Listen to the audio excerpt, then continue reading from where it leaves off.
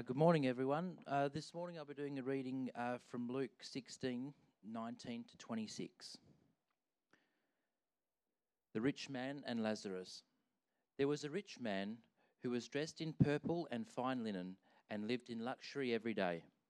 At his gate laid a beggar named Lazarus, covered with sores, and longing to eat what fell from the rich man's table. Even the dogs came and licked his sores. The time came when the beggar died, and the angels carried him to Abraham's side. The rich man also died and was buried. In Hades, where he was in torment, he looked up and saw Abraham far away, with Lazarus by his side. So he called him, Father Abraham, have pity on me, and send Lazarus to dip the tip of his finger into water and cool my tongue, because I am in agony in this fire. But Abraham replied, Son, remember that in your lifetime you received your good things, while Lazarus received bad things. But now he is comforted here, and you are in agony. And besides all this, between us and you a great chasm has been set in place, so that those who want to go from here to you cannot, nor can anyone cross over from there to us. What I'm doing today is going to be a flyover. If I was to actually try and delve into the fullness of what is heaven, it would take far longer than what we have time for today. So there's so many places as I go through the message today that I'd love to double click, and there are so many rabbit trails that I'm going to have to stop myself going down, because I practiced this morning where I was going to go with this, and there were so many places I could go. So just be aware, there might be places that we go through you'd like, oh, what does that mean? Oh, I'd love to know more there. I will do a series on this in the future, because this could easily cover 5 or 6 sessions. So we're just going to do a flyover, so bear with me as we press in through this. I'd love to start with you thinking about this question. So when you think about heaven, what do you think about? So if you actually ask, what is heaven, or what does heaven look like, or where is heaven, or how does heaven work? And don't just give the cheat notes and say, oh, what the guy said before. Think for yourself, even before today, if you were asked this question, what do you think of when you think of heaven? What would you say? Or what would you have said? Maybe you've got the picture of the pearly gates and the fluffy clouds and the God coming out, sort of the Monty Python-esque sort of view of what heaven might be. Maybe you just have an idea of a place of perfection or of a never-ending source of something. Like when I was younger, I used to love Milo. Like absolutely, I was that person who had 20 teaspoons of Milo and maybe a teaspoon of milk, and you'd sort of almost make it wet and you'd eat it. So I always thought of heaven as being a never-ending tub of Milo. And that was my picture of heaven. Oh man, I could not wait to get to that world. And if that's not what heaven is, then I don't want to go there. No.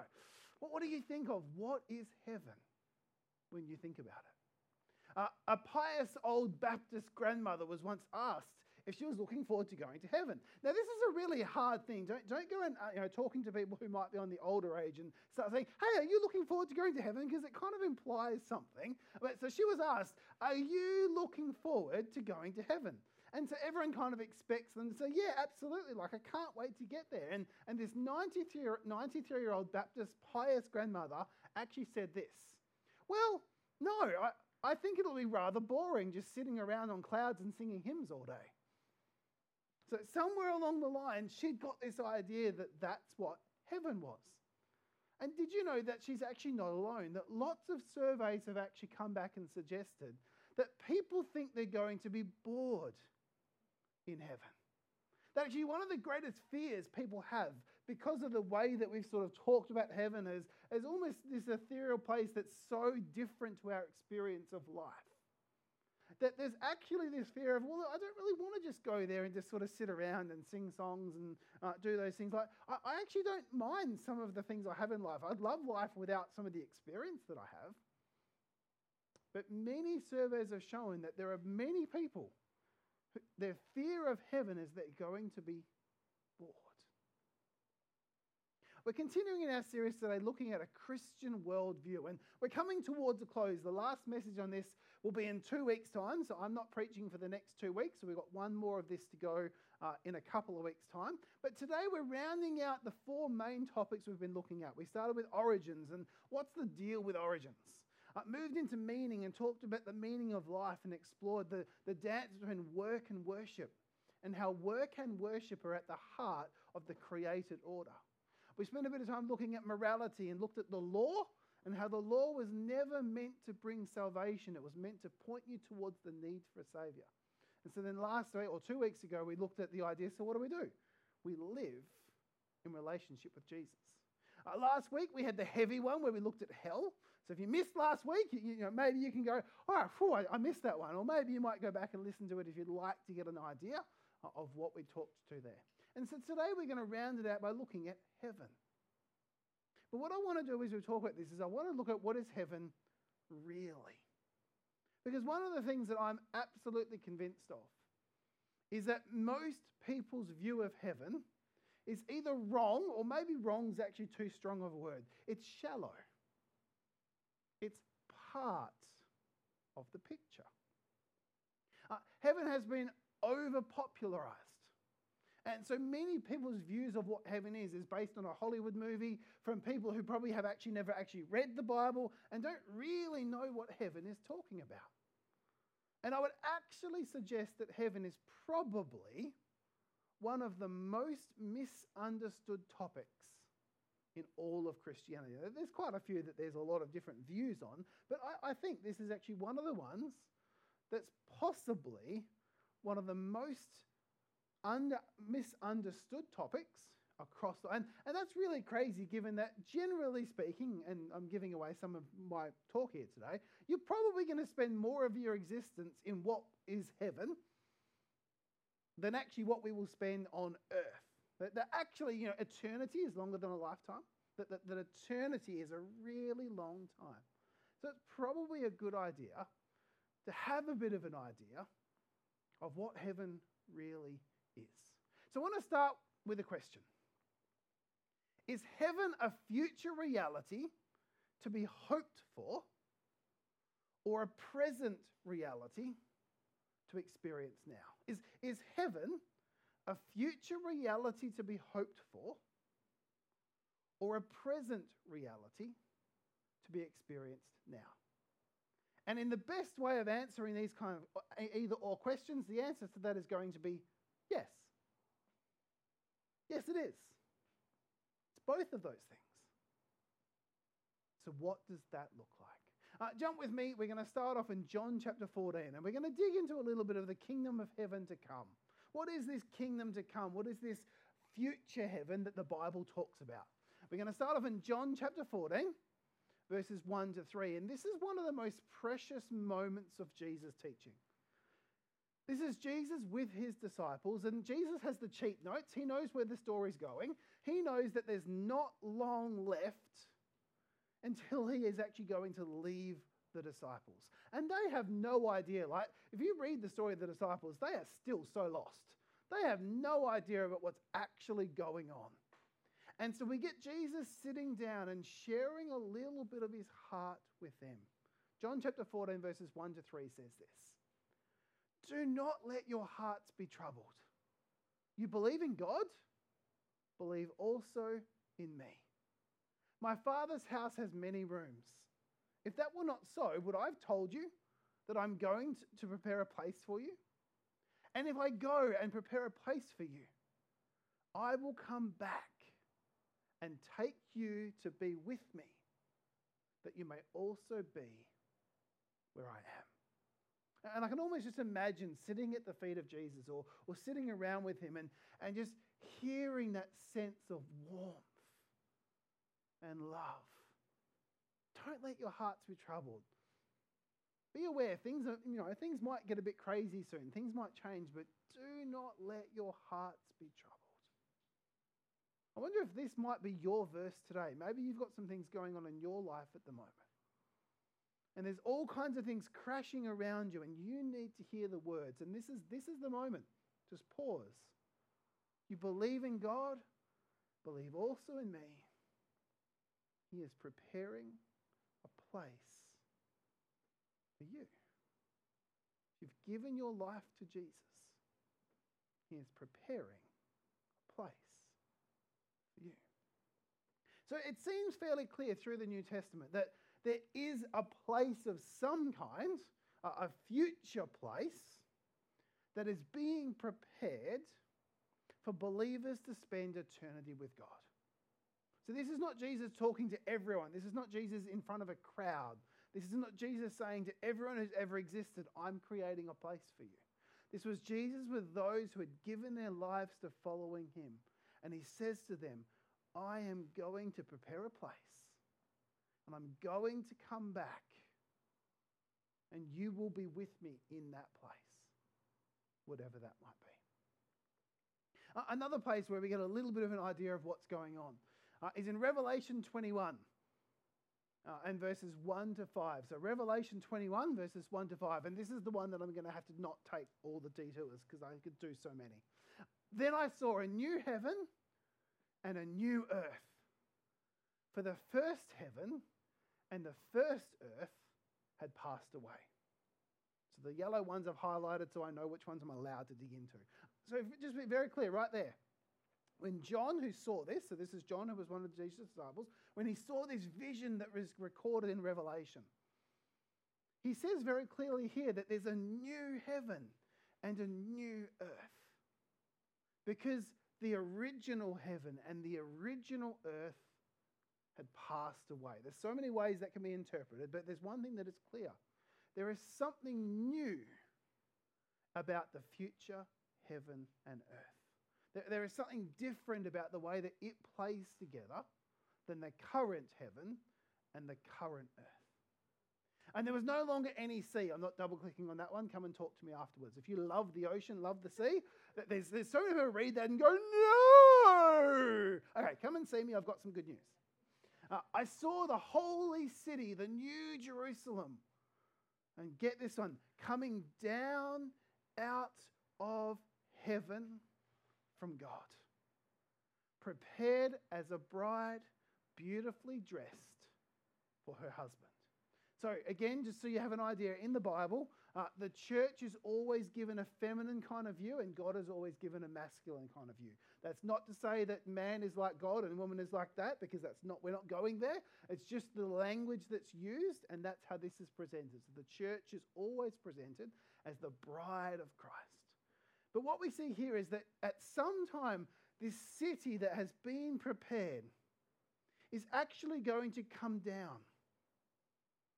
It's going to come out of heaven and come down to be where we are. And it's this city that is being prepared for us to spend all of eternity in.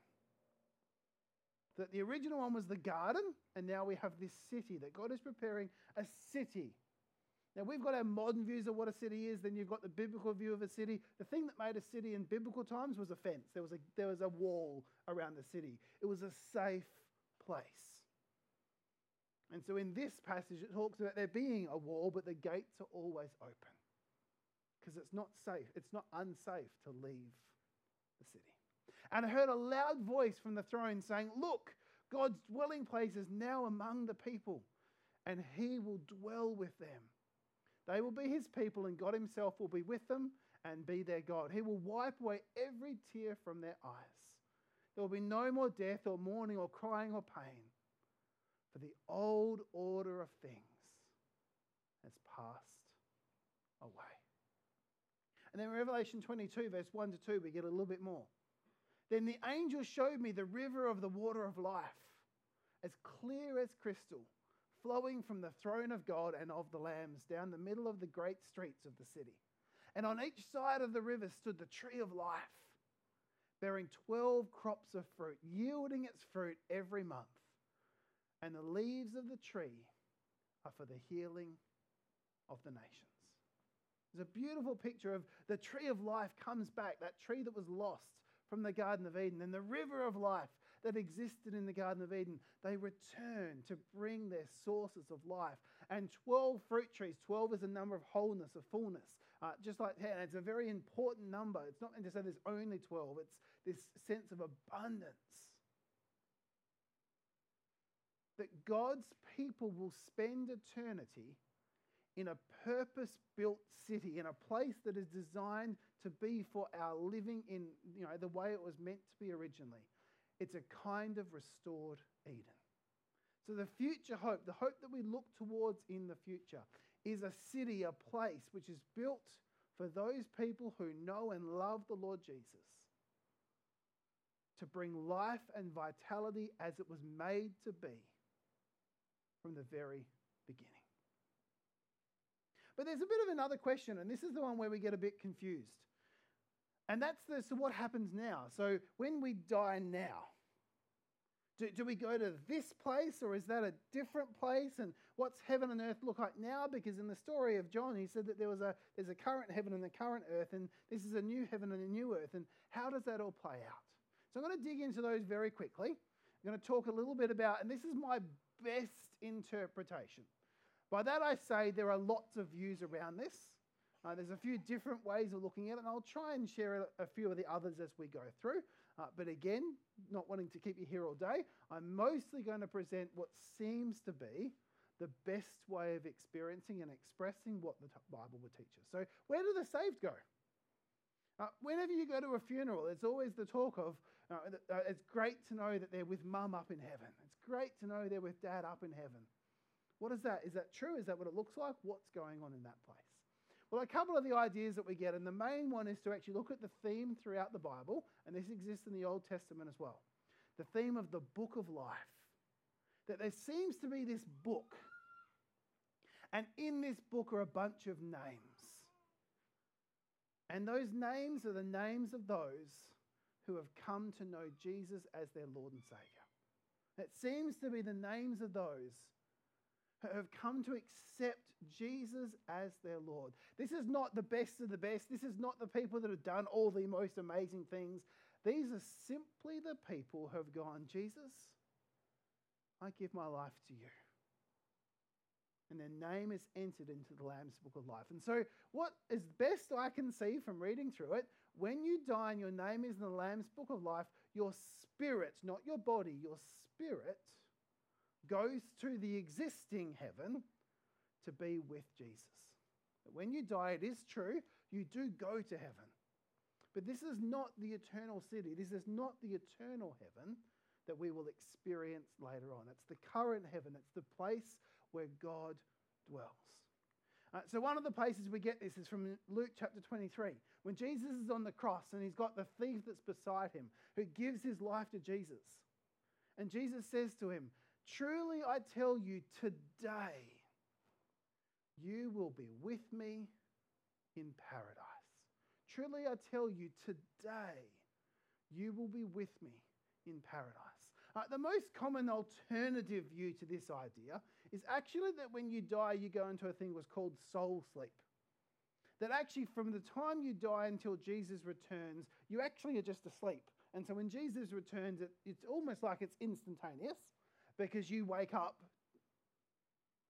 but you've actually been asleep for all that time. It is one of the views. It's not the most common view, but it's the most held view other than you going somewhere straight away. And so they would say in answer to this question, Jesus says today because for that person it's going to be like today. It's going to feel like it's today because they die and then they wake up, but actually there could have been thousands of years that they were sleeping. That's one of the views. I don't think it's what the Bible really suggests, but I want to give again an idea of different views people might hold. But another one is this, is that Paul says in Philippians chapter 1, 23 to 24, I am torn between the two. I desire to depart and be with Christ, which is better by far. But it is more necessary for you that I remain in the body. This is Paul writing to the people in Philippi and actually suggesting that this is actually the way that all Christians should view life. That we should actually desire to be away from this life, to be with Jesus, because that is where our heart is. That is where we would desire to be. But we recognize that our mission is not finished. God has work for us to do in this life. And so we live and we give this life. This life is not our own. We've given it over to Jesus so that others might come to know the saving grace of him. And so Paul is very clear and says, I would actually rather die and go and be with Jesus, because I will be with him in paradise. But no, I know that he has a purpose for me here, and so I will live this life on purpose. And I will bring every ounce of this life out that I can to bring people with me. So there's obviously an alternative question. And if you thought you missed the whole hell sermon, then there's just a little snippet. So we're just going to take a little segue. Because if those whose names are written in the book of life go to heaven to be with Jesus in the Spirit for now, then what about those who don't? What about those whose name is not in the book of life? What about those who have not accepted Jesus as their Lord and Saviour? And so again, as best as I can interpret from reading through the different passages that talk to this, those whose name is not in the Lamb's book of life, they go to, there's kind of two different names given for it in the Bible. In the Old Testament, it's known as Sheol. And in the New Testament, it's given the Greek word Hades. It effectively is the same place. Now, Hades and Sheol are not the same as hell. And we'll come to that as we go through. So these are a temporary location that exists now. And that when you die and if you don't know Jesus, you most likely find yourself in one of these or in this place. And a couple of the passages that would suggest this, but this one actually opens up a couple of other options. So one is Revelation 20 verse 13. It says this, the sea gave up the dead that were in it, and death and Hades gave up the dead that were in them. And each person was judged according to what they had done. So this is the end of times, the judgment that's coming on all people. And so all people are raised. And so what happens is there's a list of people. There are some that have died in the sea. There are some that are in Hades. There are some that are in different places, and they were all brought into this place. So it's not a perfect, clear, everyone was in Hades.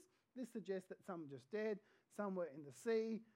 But when you look at it across all of the other passages, it seems to suggest that there is a place that people would go when they die between now and when Jesus returns.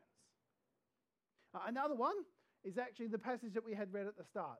So Jesus is telling a story. It's a story, so it's not meant to be an exact experience. And he has a very particular reason for sharing that story, and it's actually really talking to Israel.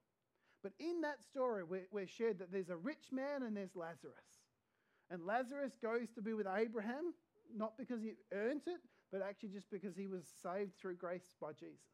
And so he's at Abraham's side in paradise, and Lazarus, and the rich man, is down in Hades. And he says he's suffering, and just send Lazarus down. He still believes Lazarus is his slave, even though he's down there. He still, just send Lazarus, he can spend a couple of moments down here with me. Let him dip in the water and cool me off.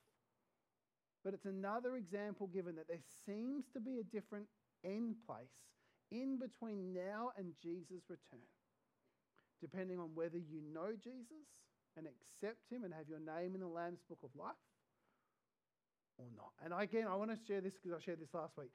I don't like this. If I could write the Bible, I wouldn't write this, but there's probably a good thing that I don't write the Bible. This is one of those places where we just have to sort of sit and go, Lord, this is like the Garden of Eden. I want to know the difference between good and the knowledge of good and evil, but actually when I do know, I don't get it and I don't understand it. And I just have to sit and say, God, because of this, what I see through Jesus, I trust in your goodness. I sit uncomfortably with this.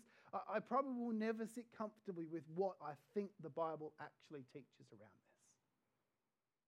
But I recognize that I see in Jesus the most goodness that I could see.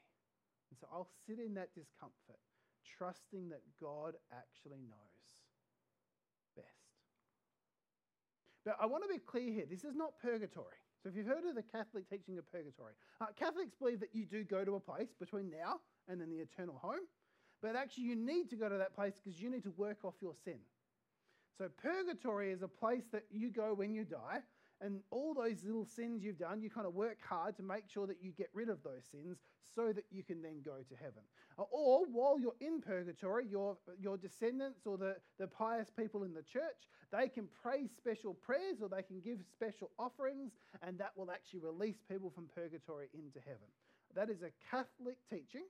It is not the teaching of we're a Baptist church. It certainly isn't what Baptists would hold to. I would also suggest there's really nowhere in the Bible that teaches that. And that's okay for Catholics, because Catholics don't hold that the Bible is the only place you can get truth. And that's a perspective. I don't even want to make it sound like I'm demonizing it. I'm not. It's a different perspective. They would say truth comes from multiple places. The Reformation was really, purgatory was a huge part of why the Reformation happened. Because those who were part of the Reformation said, no, Scripture alone.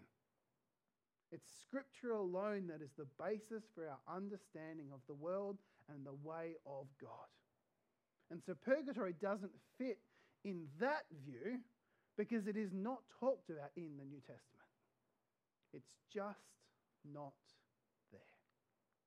But that's another rabbit hole I could go down, so let's move on. Final judgment. This is another one. It's very clear in the New Testament that there is actually both the saved and the unsaved will be resurrected. That means brought back into a physical existence. This is not just your spirit that's gone off to heaven. This is actually being bodily resurrected. So Acts 24 verse 15 says this, "And I have the same hope in God as these men themselves have, that there will be a resurrection of both the righteous and the wicked." In Revelation 20 verse 14 it says, "Then death and Hades were thrown into the lake of fire." So this is the verse that follows on from the last one we read. And the lake of fire is the second death. Anyone whose name was not found written in the book of life was thrown into the lake of fire. Who is saved? It's not about works. It's not about goodness. It's not the best of the best. It's, have you accepted the Lord Jesus into your life? Because at the point that happens, your name is written into the book of life. And that's what will actually be what determines an eternal destiny. Now again, if you're here last week, we talked about hell. There's different views. Is it eternal conscious torment? Is it annihilation? The lake of fire could be either of those. It could be an eternity of torment, or it could be that the lake of fire actually causes you to cease to exist. Right, so if you want to know more about that, go back and listen to last week's message, where I dig into that a little bit more. But I've actually only reached the halfway mark. Now, it's not going to be the halfway mark of the sermon because that's not going to work. But really, if you're actually wanting to understand what the Bible teaches about heaven, you'll notice that I spent a lot of time on that bit because that is what actually most of us think about when we think about heaven. And generally speaking, that is where we're going to spend most of our existence, because eternity is longer than a lifetime. But as you would have seen in the video, actually the focus of 90% of the New Testament is on the other half of the story of heaven. The focus of 90% of the New Testament is on the other half of what heaven is. And that's the kingdom of heaven now. There is no topic that Jesus spoke about more than heaven. If you actually pay attention to his teaching, if you actually dig in and you really look at what Jesus spoke about, but he didn't speak about the eternal heaven. He spoke about the role that we have to play in the kingdom of heaven now. In Matthew, this is referred to as the kingdom of heaven. In Mark, Luke, and John, it's referred to as the kingdom of God. It's the same thing, just a slightly different way of referencing it. So anytime you see the kingdom of God talked about, that's talking about this place, this bringing of the kingdom into this life and this world. Heaven in this life, this existence, this world. So in Matthew 14, we read this. From that time on, Jesus began to preach, "Repent, for the kingdom of heaven has come near." So as Jesus is going around and as he's speaking to people, and again, that was referred to in the video, Jesus is the temple. He is the temple. He's heaven present with earth. It's him present with the world. And he's taking heaven around to places and sharing the goodness of what this can be. It's come near. You have no idea just how close you've come to experiencing a taste of heaven. It's what his ministry was about, bringing the kingdom of heaven into the here and now. little pocket, this is my analogy when I was a bit younger, was little teaspoons of Milo. You're running around with a little teaspoon of Milo. Okay, it's not the never-ending supply of Milo that you might look forward to eventually, but you've got little teaspoons of Milo, and you can go around and you can offer that Milo to people, and they can get just a little taste of the joy that Milo is. I don't have Milo in the house anymore, by the way. I can't just do a little bit of Milo. I have to not have it in the house because it will go. I might like it a bit too much. Another place we see this is John 3, verse 1 to 3. Now, there was a Pharisee, a man named Nicodemus, who was a member of the Jewish council. He came to Jesus at night and said, "Rabbi, we know that you are a teacher who has come from God, for no one could perform the signs you are doing if God were not with him." Jesus replied, "Very truly, I tell you, no one can see the kingdom of God unless they are born again." I don't have time to dig into the fullness of this, but this is where baptism comes in. Now, again, this is not saying if you haven't been physically baptized and Jesus returns, you won't go to heaven. Physical baptism is an outward expression of something that's happened on the inside. It's very highly recommended, and it's certainly something that we practice as a church, but it's not the act itself, it's what it symbolizes. But here's the thing, when you are baptized, you actually enter into your eternal life. You commence new life in Jesus. And though you will still die, you actually are from that point going to be eternally in relationship and life with God. It's why baptism is such an important aspect of the Christian faith. Then we have in Matthew chapter 6, verse 9 to 13. "This then is how you should pray. Our Father in heaven." Okay, so God is presently in heaven. He is presently not here on earth, except through the Holy Spirit's dwelling. Again, segue. But hallowed be your name. And this is what you should pray. Your kingdom come. Your will be done on earth as it is in heaven. Give us today our daily bread and forgive us our debts as we have also forgiven our debtors. And lead us not into temptation, but deliver us from the evil one. His kingdom can come in this life. His will can be done in this life. Little pockets of heaven can break into this world and draw people to know the person of Jesus Christ. That's what saves people. When they see a little pocket of heaven, a little taste of the kingdom, a little taste of what could be. And that's where the power is. And that's what we are to do. We're to be bringers of God's heavenly will now. We don't wait until someday that we get to go to heaven and sit around on clouds, and that's not what we're going to do, and just enjoy ourselves and eat Milo forever. That's not the point of life. The point of life is to live in such a way now that people get a taste of heaven, a taste of what it means to be close to the King, to be close to Jesus, and that to be so overtaken by what that looks like that they can do nothing other than accept Jesus as their Lord and Saviour. And so what robs the church so often is that we have this idea of heaven is what we sort of wait for, and so we decide to follow Jesus, and we sort of twiddle our thumbs for about 30, 40, 50, 60, 70 years, depending on when you come to faith, and then we get to go to heaven, and then we get to enjoy the fullness of heaven. Whereas actually it's meant to be you give the rest of this life to bring heaven, to bring the will of God, to demonstrate his way to a world in need. Do not store up for yourselves treasure on earth that moth and rust destroy and where thieves break in and steal, but store up for yourselves treasure in heaven, where moths and vermin do not destroy, where thieves do not break in and steal. For where your treasure is, your heart will be also. You can transfer what you have now, your earthly treasure, the earthly things that you appreciate, into an eternal presence. You can't physically take your prized possessions with you, but you can live this life in such a way that you're actually storing it up in your eternal place. See, though we'll still die, and we will, unless Jesus returns in our lifetime, and people since Jesus' day have thought that was going to happen, so I'm not going to say that I think it's going to happen. The world seems to ebb and flow and goes up and down, so it will happen sometime. I'm actually not worried about when that happens. I will live this life as if he could come today or not in my lifetime. Because it doesn't actually change how I should live. I might still die. I will still die.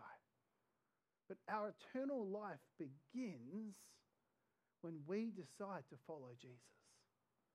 You can start to live life, eternal life, in this life because you live it for Jesus.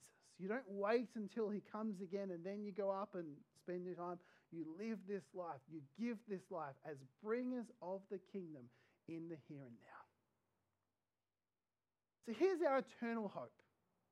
One day, all things will be made right. We don't lose all the bad things in this life yet. We still have to live in the kingdom that's now and not yet. But one day there will be a way that Jesus returns and things will be made right. And those who have decided to follow Jesus will spend eternity in a real place with real bodies, with real meaning and purpose, including work, because work was part of Eden. But it will be redeemed work for all eternity. As it was meant to be in the garden, so it will be in heaven forever. It's not going to be boring. It's not going to be sad or disappointing. It is going to be the best existence you can have. But that's our eternal hope. That's not what we live for today. We need to live as kingdom living. We don't wait till we die to experience aspects of the reality of heaven.